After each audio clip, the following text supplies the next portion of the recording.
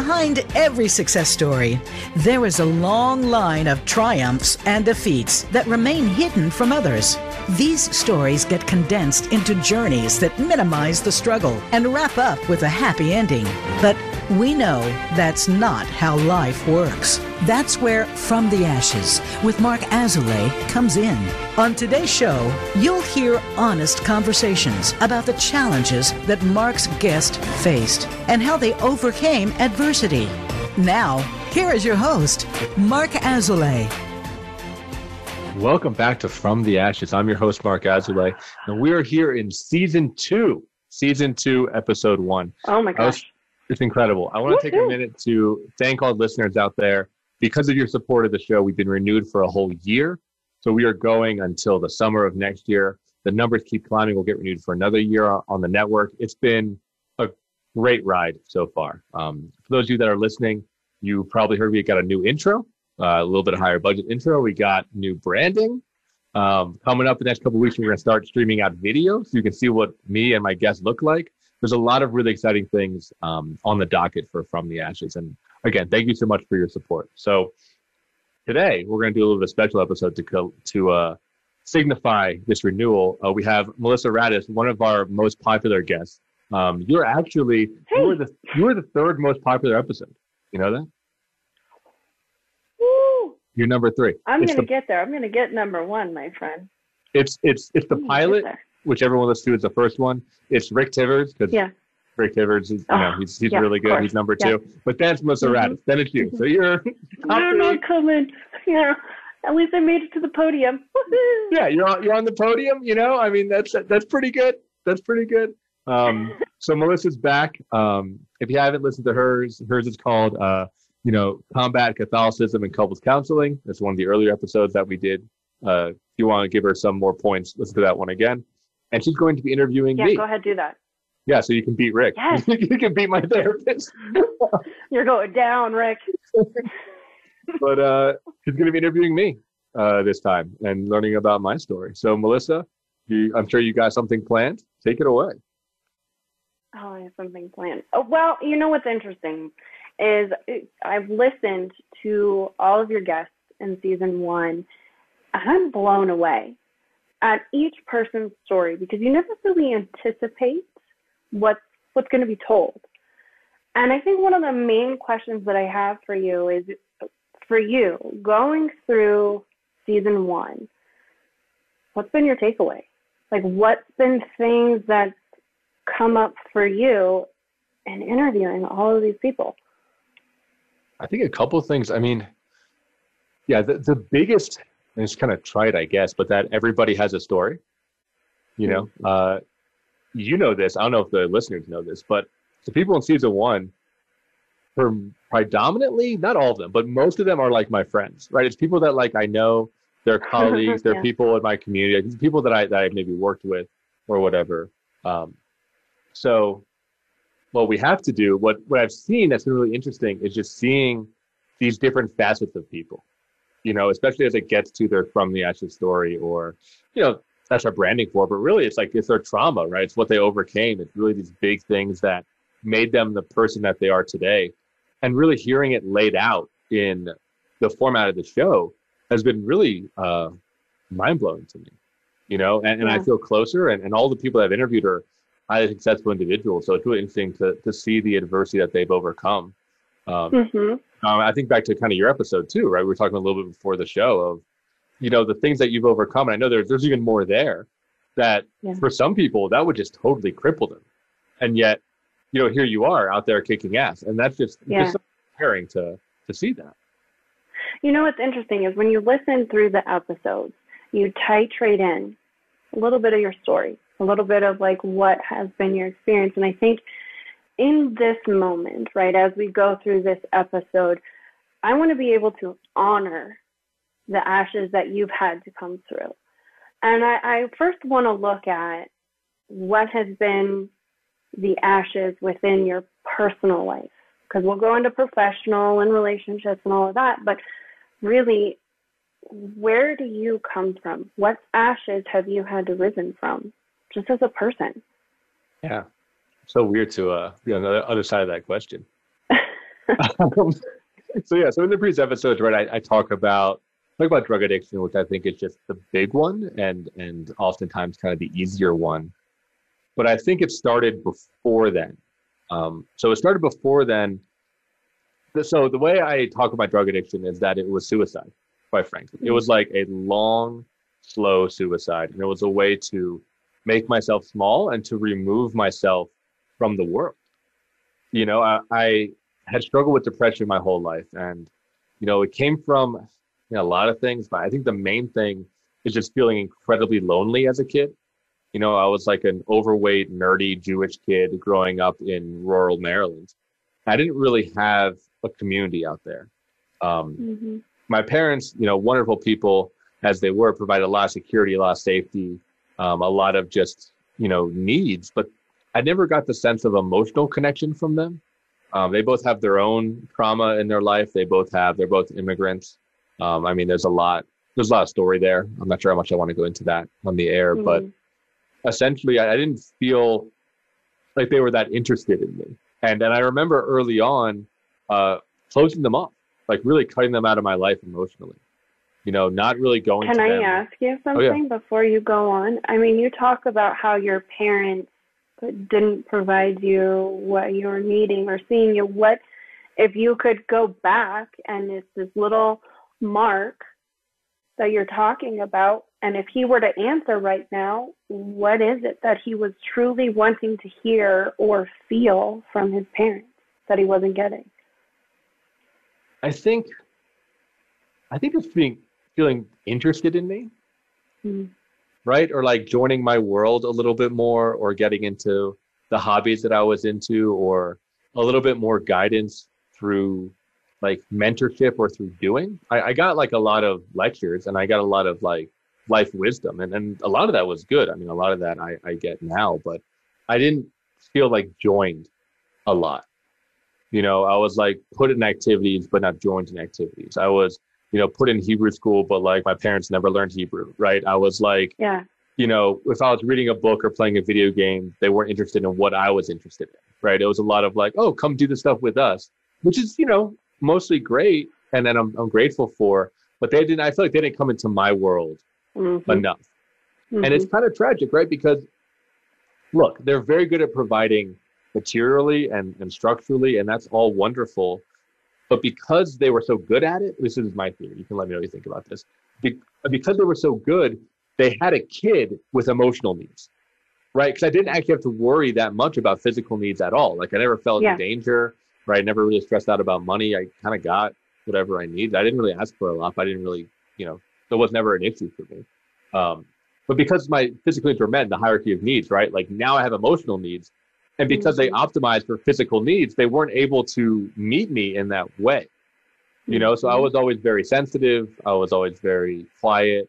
I was always very empathic. People would say that I was like wise beyond my years, et cetera, which is great. But I mean, the tragedy is like, if they weren't as good at meeting the physical needs, then I would have been born closer to them, right? We would have had a lot more to bond on because we'd both be, you know, fighting the same fight.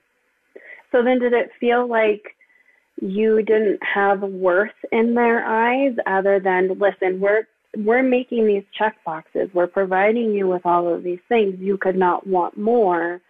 And for you, it was, am I not worthwhile for you to come into my world and show interest in what I truly find value in? So then does it feel that's where that true depression came from? Was that isolation of, if my parents can't even find me interesting, how is the rest of the world supposed to find me interesting? I think there was some of that for sure. I think it was, I mean, I was just buried in shame. I mean, a lot of it was around body image. A lot of it was around being overweight. That was a big thing that I carried for a long time. I mean, I still have it in some form for sure. I think a lot of it was around, I mean, the worthy of just being nerdy and not having that be supported. I mean, supported maybe like financially, but not supported with emotional interest. I think that was like part of it. I felt like those things, like I didn't really have a nerdy community until we got the internet, right? And I was able to actually connect, really right. I was actually able to connect with people outside. I mean, I had my my best friend growing up, my neighbor who was into a lot of that stuff. But aside from that, like didn't really have like a big group. It's kind of weird to see like how popular like Marvel and like Dungeons and Dragons and all that stuff is now. Because when I grew up, especially the place where I grew up, like that was not cool. Like you get bullied for that, right? But now it's like everyone's into that. So it's kind of, I mean, it's cool. It's just kind of strange to see that. My guess is the people that are able to now produce that kind of stuff have the money to produce that stuff, where the kids that back then couldn't produce that stuff. Right. So the people who were quote unquote picked on now have all the money to be like, no, actually this is incredibly cool and you guys are the losers. Right, exactly. It's like it's a power shift where like everyone loves magic cards and Dungeons and Dragons now. For sure. So I think there was some of that. So you go into this feeling of like depressed. I'm like, my parents aren't interested in me. You start to go, man, introverted. Depression kicked in. Where did the drugs come in? So drugs came in. I didn't use drugs until college. I was like completely straight-laced. Yeah, I was completely straight-laced. I used as part of the suicide thing and like, keeping myself small. It was things that the word I used in my therapy when I was doing early recovery therapy was engrossing or consuming. Right. So I would get engrossed in like really complicated like fantasy novels, or I played World of Warcraft, which is like a really life consuming video game. Right. And just things that I could just like throw myself into. Right. And just like really consume my brain. But when I got older, right, like that stuff doesn't work anymore. But drugs do, right? Drugs do the same thing, where they can be like a total full body, full brain, full everything experience. And quite frankly, I was getting myself away from being sober, like trying to hard shift my brain away from whatever I was feeling. I mean, a lot of it was loneliness. I think, shame was a big part of it. I think sadness and grief was a big part of it. I just like didn't want to feel any of that. So I would find something that would just consume me and I could just focus entirely on that. Yeah. It's interesting how there's like a need to escape life emotions, things that come up, and just the innate human nature to say, I don't want to feel something negative. Help me escape as quickly as possible. Yeah, 100%. And my parents we didn't really talk about emotions. Like I try to, think back on that, like, and they were very positive people. They were like always talking about what they're doing. They were very like productive. They were very like, they're always busy. There's always something going on with them all the time. Didn't talk about emotions. The only emotion that came out was anger, which came out a lot from my mom. Was a lot of anger, a lot of resentment, just really nasty things that she would say and to everybody. I think mainly me and my dad, mainly like the men in the house, but just that was the emotion that was shown the most. But as far as like grief or even like really joy or happiness or gratitude, like it was like a very like emotionally narrow experience, which I didn't know was weird until I started talking to other people, right? Which I think is so common in family systems. Like you think that every family is like your family until you go out of it. But by the time you go out of it, you're like, 8 or whatever, right? You're old. So the conditioning has already happened. So what sounds like is the family system created an imprint.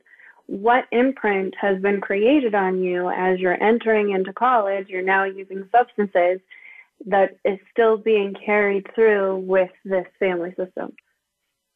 Yeah, I mean, I think the imprint was just that like I wasn't worthy, that like the me who was me is like not lovable and just like not interesting.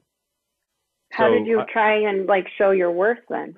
Well, that was the drugs, right? I mean, I created new me, right? Like I became like a little punk, right? I shaved my head. I like started like hanging out with like tough people or whatever, right? I joined like an anarchist collective. I mean, there's so much in there of me just like really trying to like, again, I go back to suicide, like kill the younger me and create a new person, and I was so cocky. I was cocky. I was just like insecure.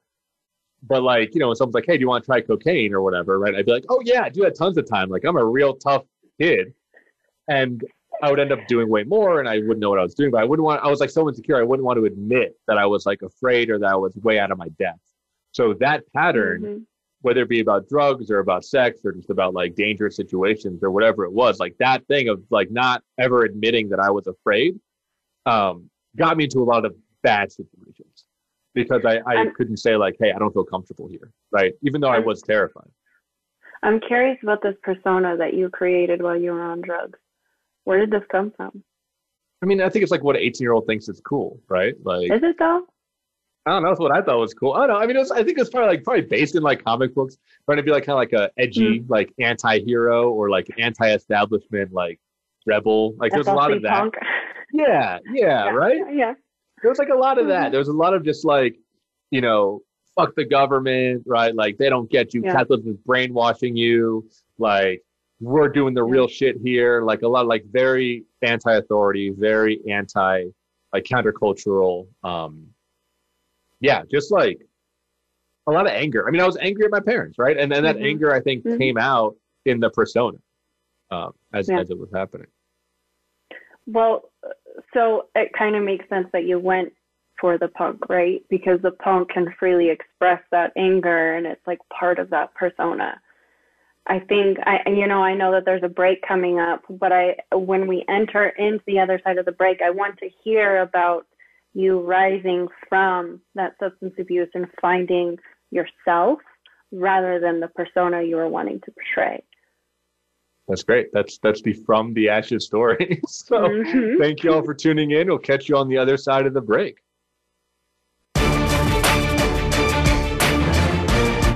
Become our friend on Facebook. Post your thoughts about our shows and network on our timeline. Visit facebook.com/Voice America. In Marc's work with high performers and business owners, it is becoming increasingly clear to him that their biggest obstacle to success is themselves. They are experts in their field, but are dragged down by their anxiety, poor time management, inability to focus, or self-sabotage.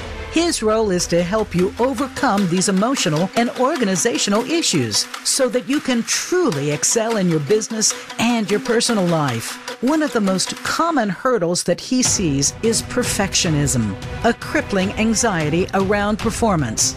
It's a fear of not being good enough, being publicly embarrassed, or of disappointing others. These fears paralyze brilliant people and bring them to their knees. This course will help you to break free from this mental prison and have more agency in your world. In this online course, we will break down the prison of perfectionism so that you can break out of it. For more information and to sign up, visit marc-azoulay.teachable.com. That's Marc, MARC-Azoulay, AZOULAY.teachable.com. Where can you listen to some of the world's top life coaches ready to dish out success tips and entrepreneurial guidance? The Voice America Empowerment Channel will do just that. Whether it's personal growth, building a better business, or inspirational life stories, make it a daily habit to tune into our programs. From weight loss and personal branding to law of attraction and increased happiness, you'll find it every day at VoiceAmericaEmpowerment.com. The Voice America Empowerment Channel. It's your world. Motivate, change, succeed. Our thoughts and feelings not only affect our own lives, but the lives of everyone around us. Find new meanings of love, authentic expressions, and better connections with the people in your life. Tune in to Love Light with Dr. Jean Marie Farish. This program will feature guests and discuss ideas that will bring a better life to you. When you find this perspective on love, it will change everything. Listen live every Friday at 12 noon Eastern Time and 9 a.m. Pacific Time on the Voice America Empowerment Channel. It's your world. Motivate, change, succeed. VoiceAmericaEmpowerment.com.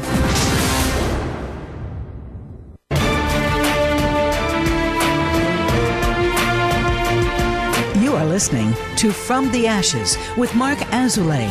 To reach the show today, please call 1-888-346-9141. That's 1-888-346-9141. Or send an email to podcast@marc-azoulay.com. Now, back to From the Ashes. Welcome back to From the Ashes. I'm your host and also, well, I guess I'm not your host. Melissa. You're the guest now. You're the host. You're the host. Welcome back to From the Ashes with your host, Melissa Raddatz. We have our ghost here. Ooh, see, our guest here, Marc Azoulay, and he's going to tell us all about how he had risen from the ashes after diving in to substance abuse. Substance abuse. So, I mean, I think this is a somewhat common story, right? So I'll fast forward through a lot of the details, but essentially my substance use escalated from, smoking weed every day to doing a bunch of coke to doing a bunch of party drugs to using opiates, right? It just kept getting more and more. I was what in the industry we call a poly drug abuser, which essentially means you take everything, right? Just a handful of what's in the bowl and shove it into your mouth. Yeah, right? It's that's what I was. I didn't have a drug of choice. I mean, actually, the drug that wasn't my choice was alcohol. I wasn't actually a big drinker. But everything else, whatever was available, whatever I could find, whatever I could buy, I would just get it, Yeah. That was kind of how that whole thing worked. And you hear this a lot in AA, but there were signs, right? I had friends that, got arrested. I had friends that, OD'd. I had friends that, dropped out of school, right? You see all these signs of hey, this life is not going to work for you. But the addict, which in this case was me, it didn't get real until I OD'd, right? Mm-hmm. Until it actually happened to me. Even though I was seeing all this stuff around me, it wasn't until I actually died, right, that I was able to make a change. I feel like just a bombshell just went off. You almost died? No, I didn't know you almost died, or you died from I did. I think I did die. Was that your first one and only? Yes, I was one and only OD. But it's oh my God. We're talking about suicide. It finally happened, right? But successful, right? It's finally successful. All that shame and self-hatred finally culminated into something. But what happened was, I am so grateful for the girl I was dating at the time. She was an RA, and she had Narcan, right? Oh God, yeah. And I was with her, and I get kind of emotionally even thinking about it, because it's if she wasn't there, I would be dead, right? Wow. Because most of my use was alone in my dorm room, not my dorm room. I was a campus housing, but alone, nobody was around. I wasn't party using, opiates.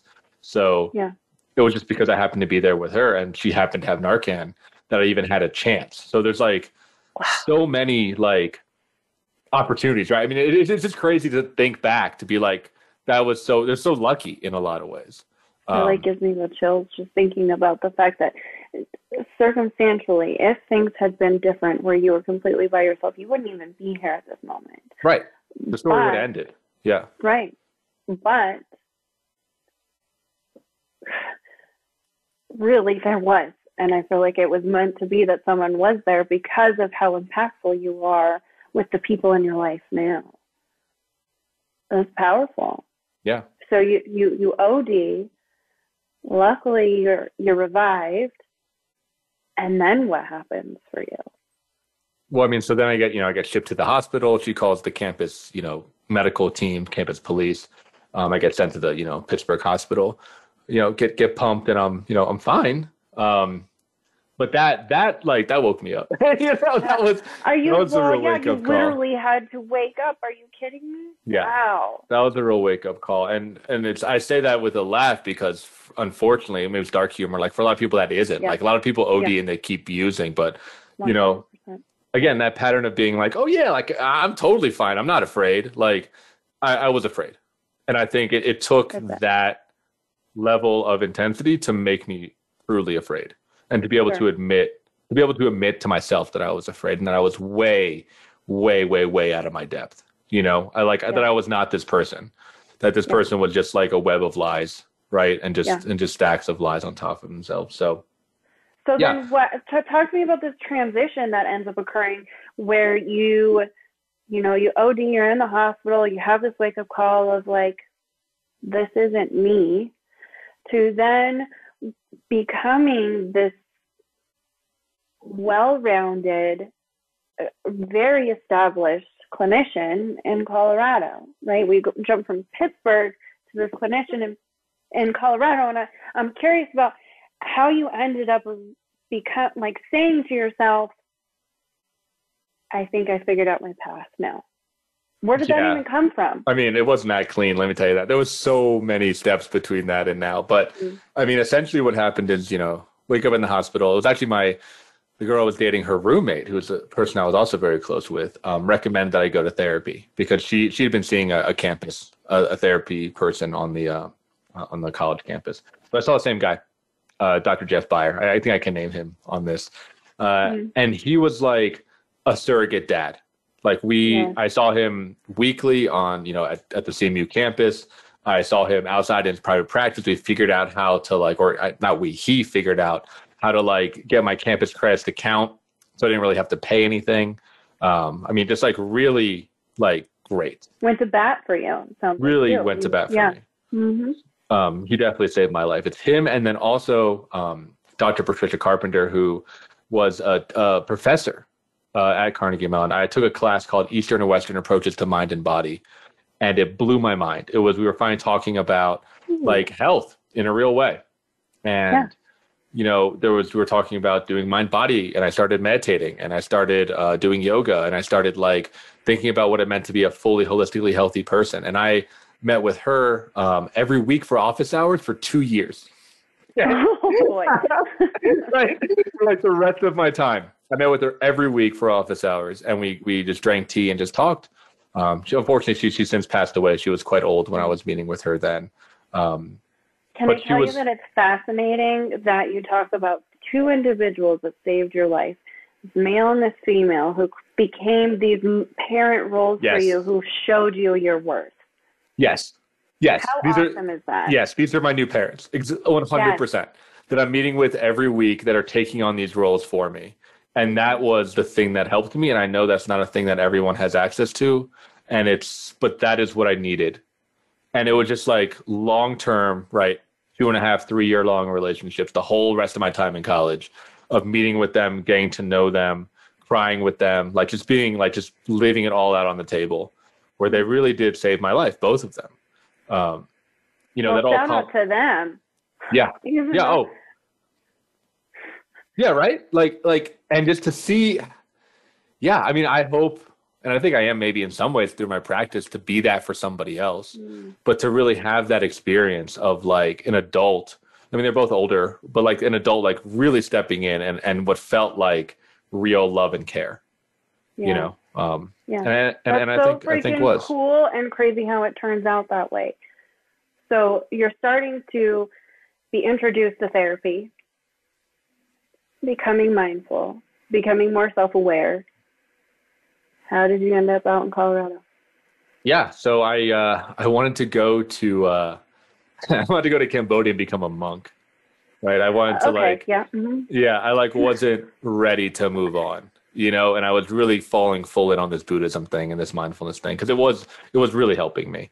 And essentially my family was like, don't go there, because if you go there, you're never coming back. And that wasn't a threat. I mean, that was right. And I've since been to Cambodia, and they were right? I would have either died in the jungle for some crazy parasite, or I would have just become a monk in the monastery and just never came back. Right. I was not ready to do that.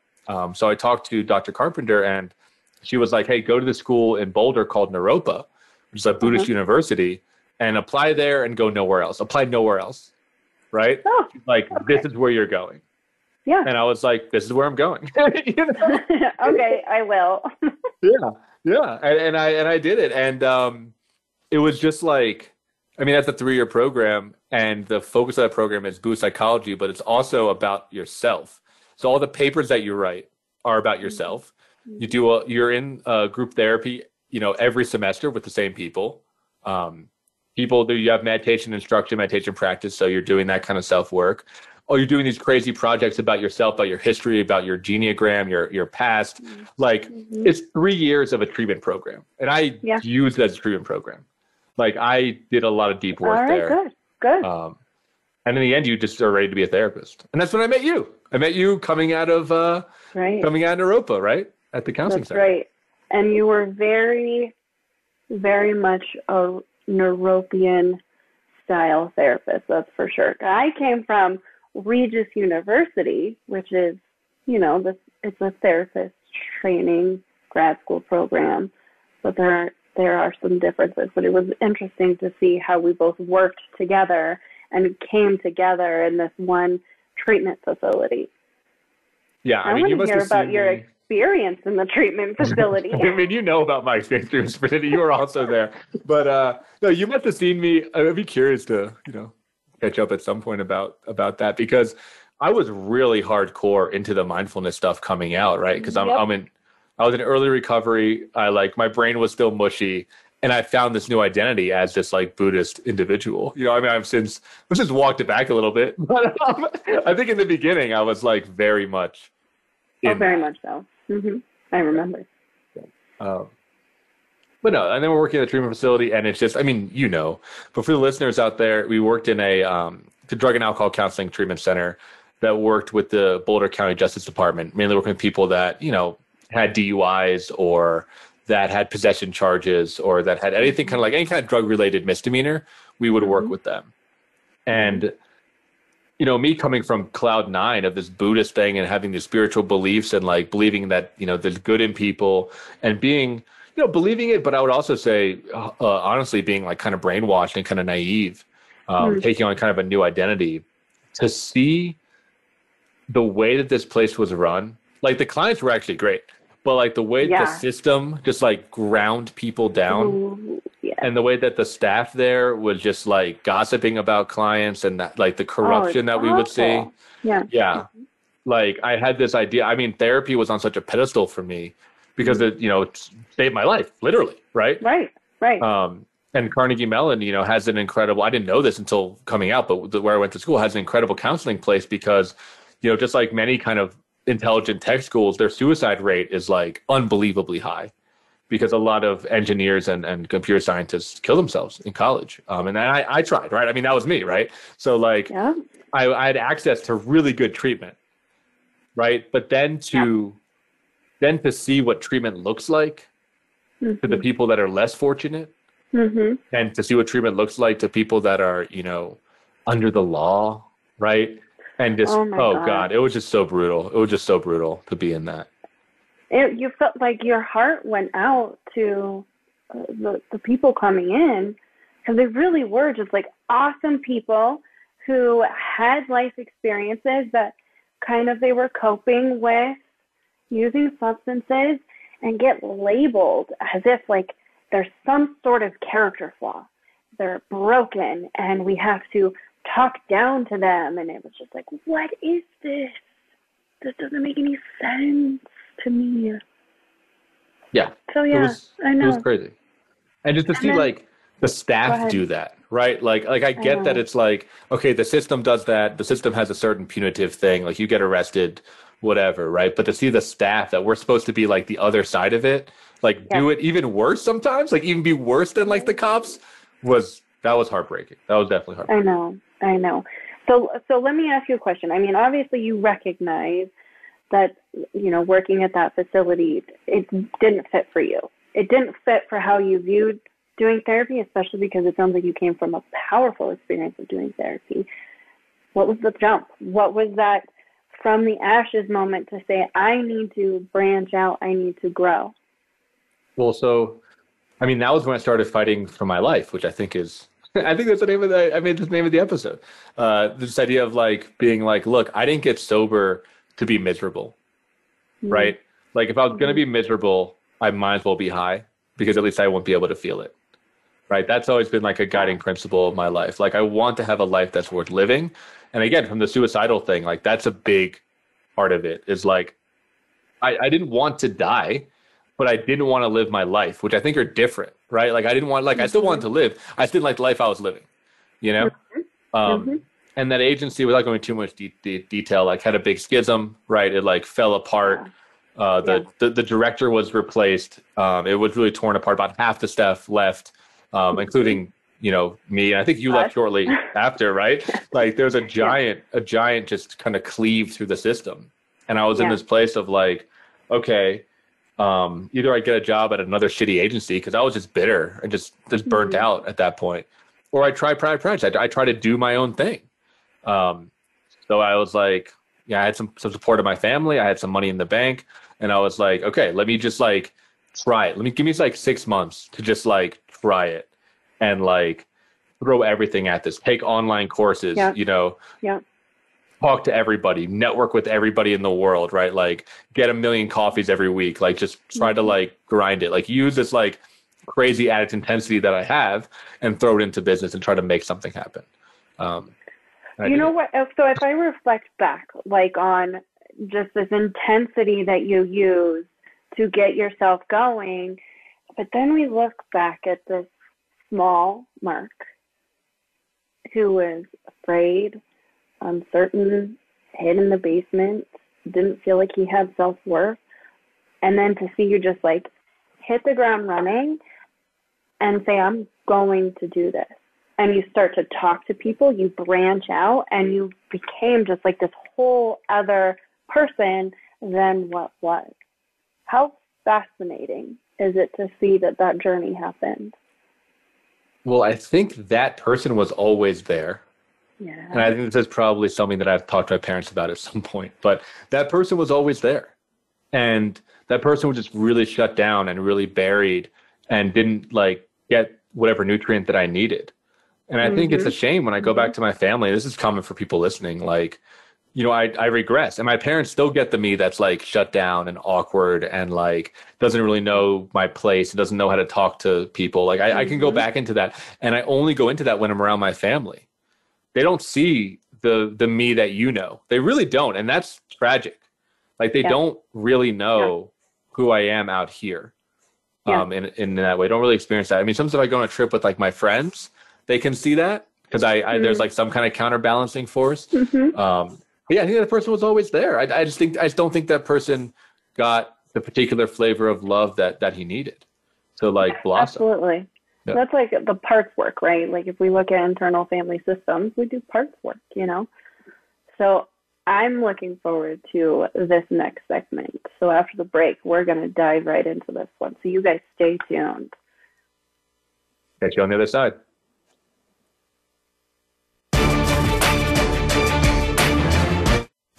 We're making it easier to listen to the Voice America Talk Radio Network live wherever you go on iPhone, BlackBerry, or Android. Download it from the Apple iTunes App Store, BlackBerry App World, or Android Market. In Marc's work with high performers and business owners, it is becoming increasingly clear to him that their biggest obstacle to success is themselves. They are experts in their field, but are dragged down by their anxiety, poor time management, inability to focus, or self-sabotage.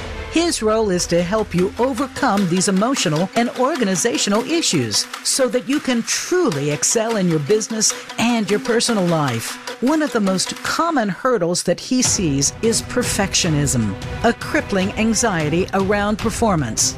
It's a fear of not being good enough, being publicly embarrassed, or of disappointing others. These fears paralyze brilliant people and bring them to their knees. This course will help you to break free from this mental prison and have more agency in your world.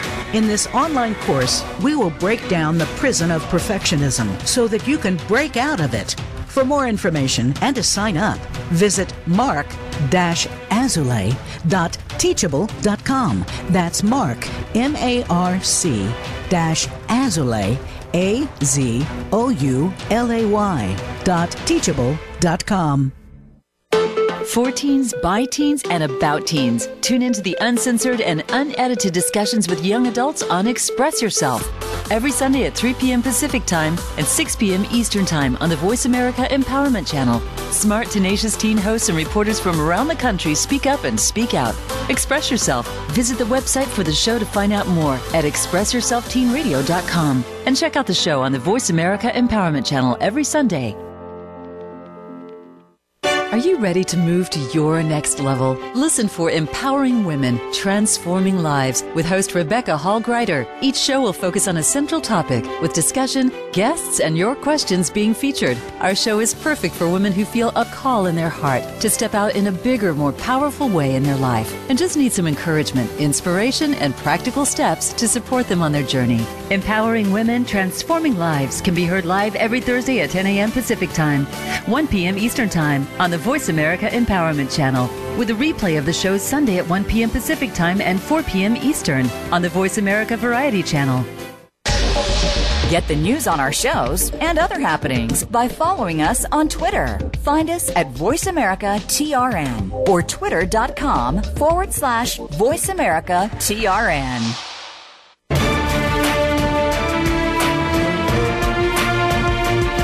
You are listening to From the Ashes with Marc Azoulay. To reach the show today, please call 1-888-346-9141. That's 1-888-346-9141. Or send an email to podcast@marc-azoulay.com. Now, back to From the Ashes. Welcome back to From the Ashes. I'm your guest, Marc Azoulay, and we're turning the tables with Melissa Raddatz as our host.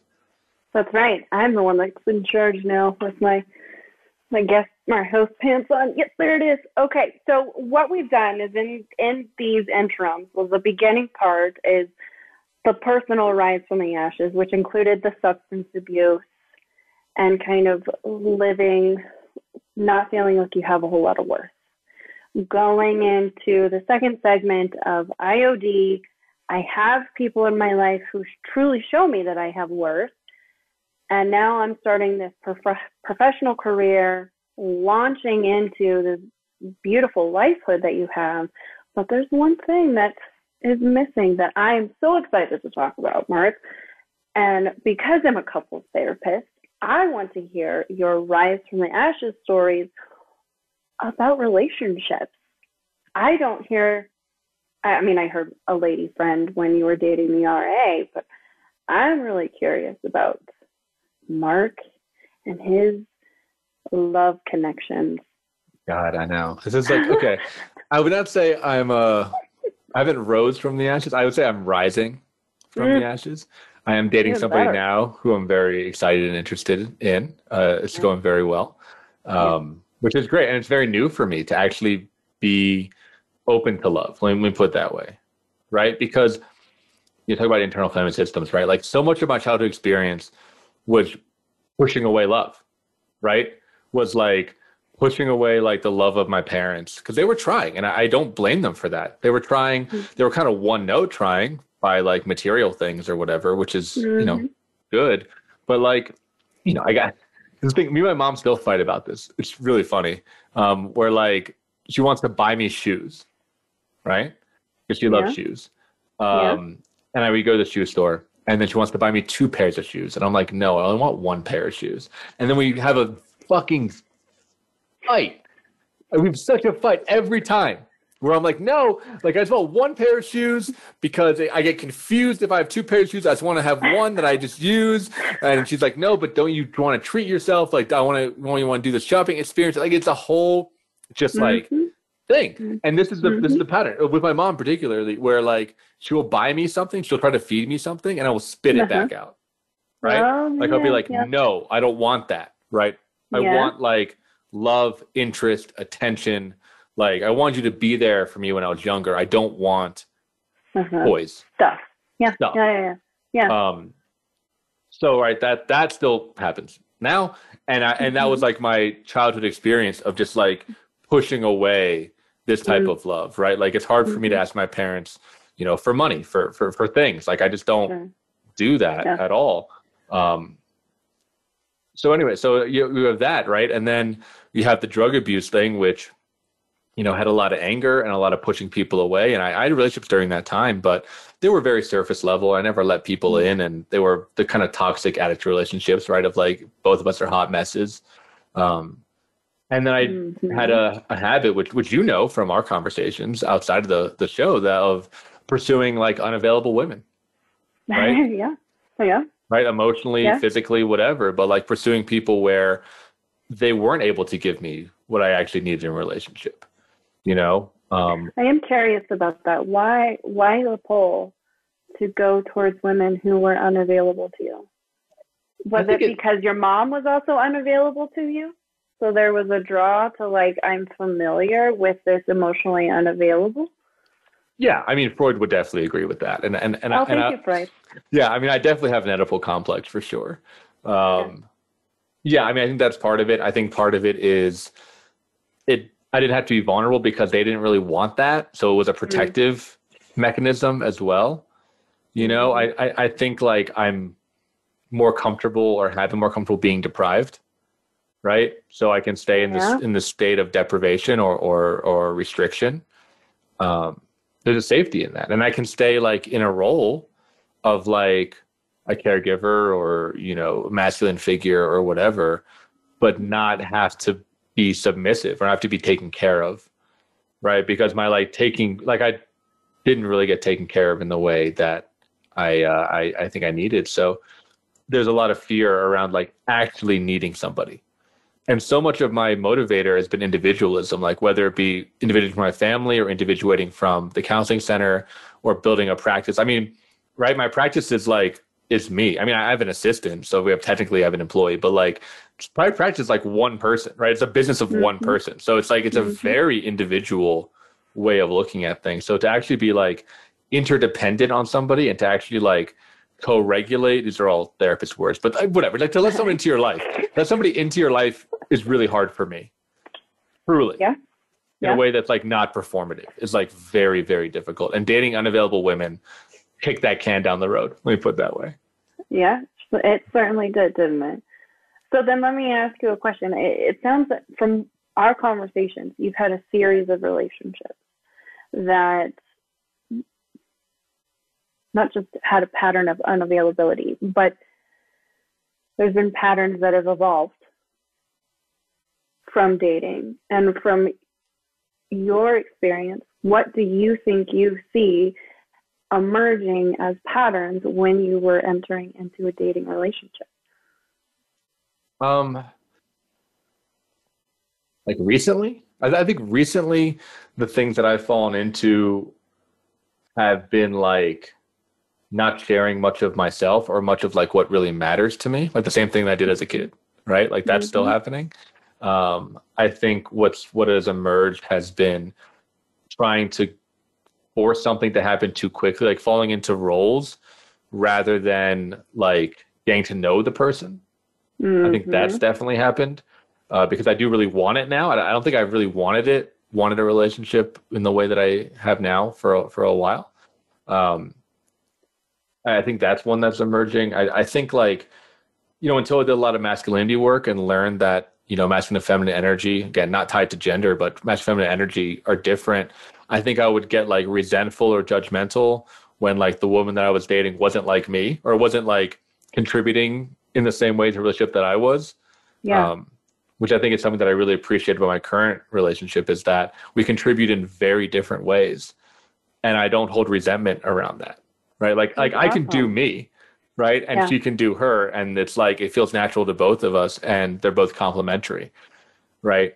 And for me, like respecting the feminine took time because I, you know, had some misogyny, had some anger at my mom, but like respecting the ability to like recognize and create beauty, right? Or the ability to like be an inspiration and to be motivating to like do something romantic, like stuff that I would never drive and like watch a sunset. Are you kidding me? Like I just don't do that. Oh, like, that's beautiful. Right? Yeah. Yeah. But if I'm dating somebody and it's this person in particular, like I feel motivated and inspired to do that. Yeah. And it's like, I mean, it's good for me. It's good for her. And it gets me to have this experience of just beauty that I just like would not do for myself ever. Like 0% chance. Right. Stuff like that. So my question for you is, what has it been like dating or being in the dating world as a therapist? Oh, it sucks. Look, it sucks on both ends of the spectrum, right? I mean, it sucks because most therapists that I've dated, and I don't want to name any names or anything, have been way too serious way too serious, trying to make the perfect therapeutic relationship, like trouble having fun. Like there's just a lot of just like intensity when you're dating somebody whose like life is about studying the human being. Yep. Right? Yep. And then if you date people that are not therapists, like they don't understand anything. You become their therapist, right? Right. You either become their therapist or they can't go deep, or their version of like they get spooked if I talked emotionally. That happened to some people I dated, last year, where I would try to talk emotionally. They're not used to like a man, I think in particular, like talking about feelings, and it just like broke their brain, Yeah. Or also being sober, right? Like this person I'm dating now is actually in recovery. And funnily enough, it's the first person I've ever dated in recovery. I think that's a good thing. That's a good thing. Yeah, because people that are not therapists that I've dated, like substance use, like I'm okay being around it, but I think I'm realizing that I actually can't date it. Yeah. Like it's actually it's difficult for me, more difficult than I think I was able to admit until being in this relationship and seeing like the contrast of like it's not a negotiation. It's not like it's like not even talked about because it's like we're on the same page. Right. Whereas with other people that are, both not therapists and, maybe borderline alcoholic, it's like it's like always awkward. And sometimes awkward for them where they're like not drinking because I think that I'm going to be worried about it or whatever, right? Like it's always in play.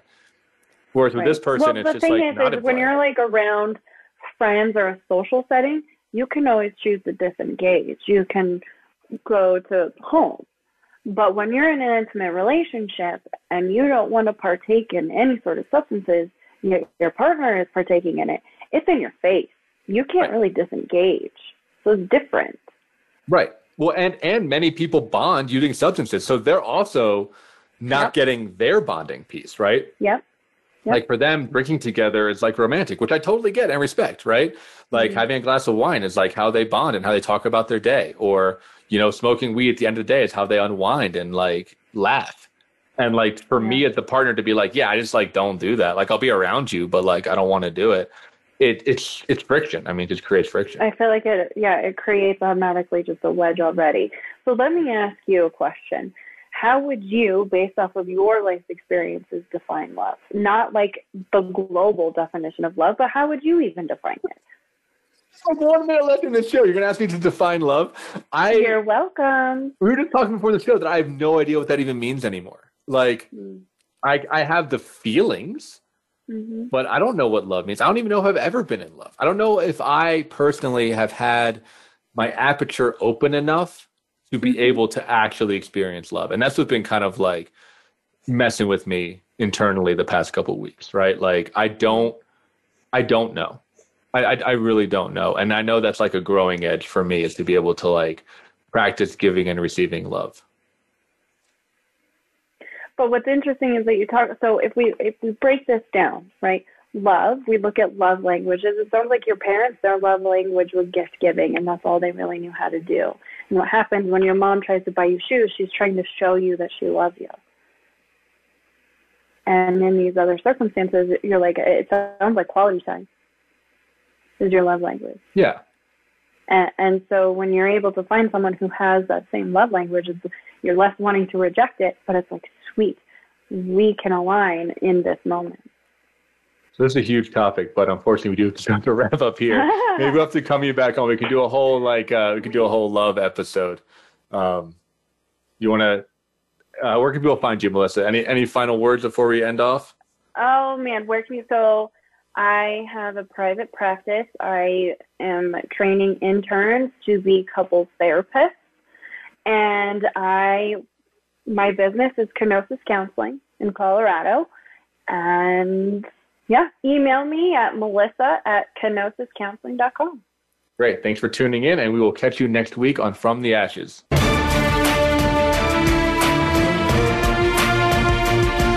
Thank you for joining host Marc Azoulay on From the Ashes. Be sure to tune in again live next Friday at 2 p.m. Eastern Time and 11 a.m. Pacific Time on the Voice America Empowerment Channel, or subscribe on your favorite podcast platform.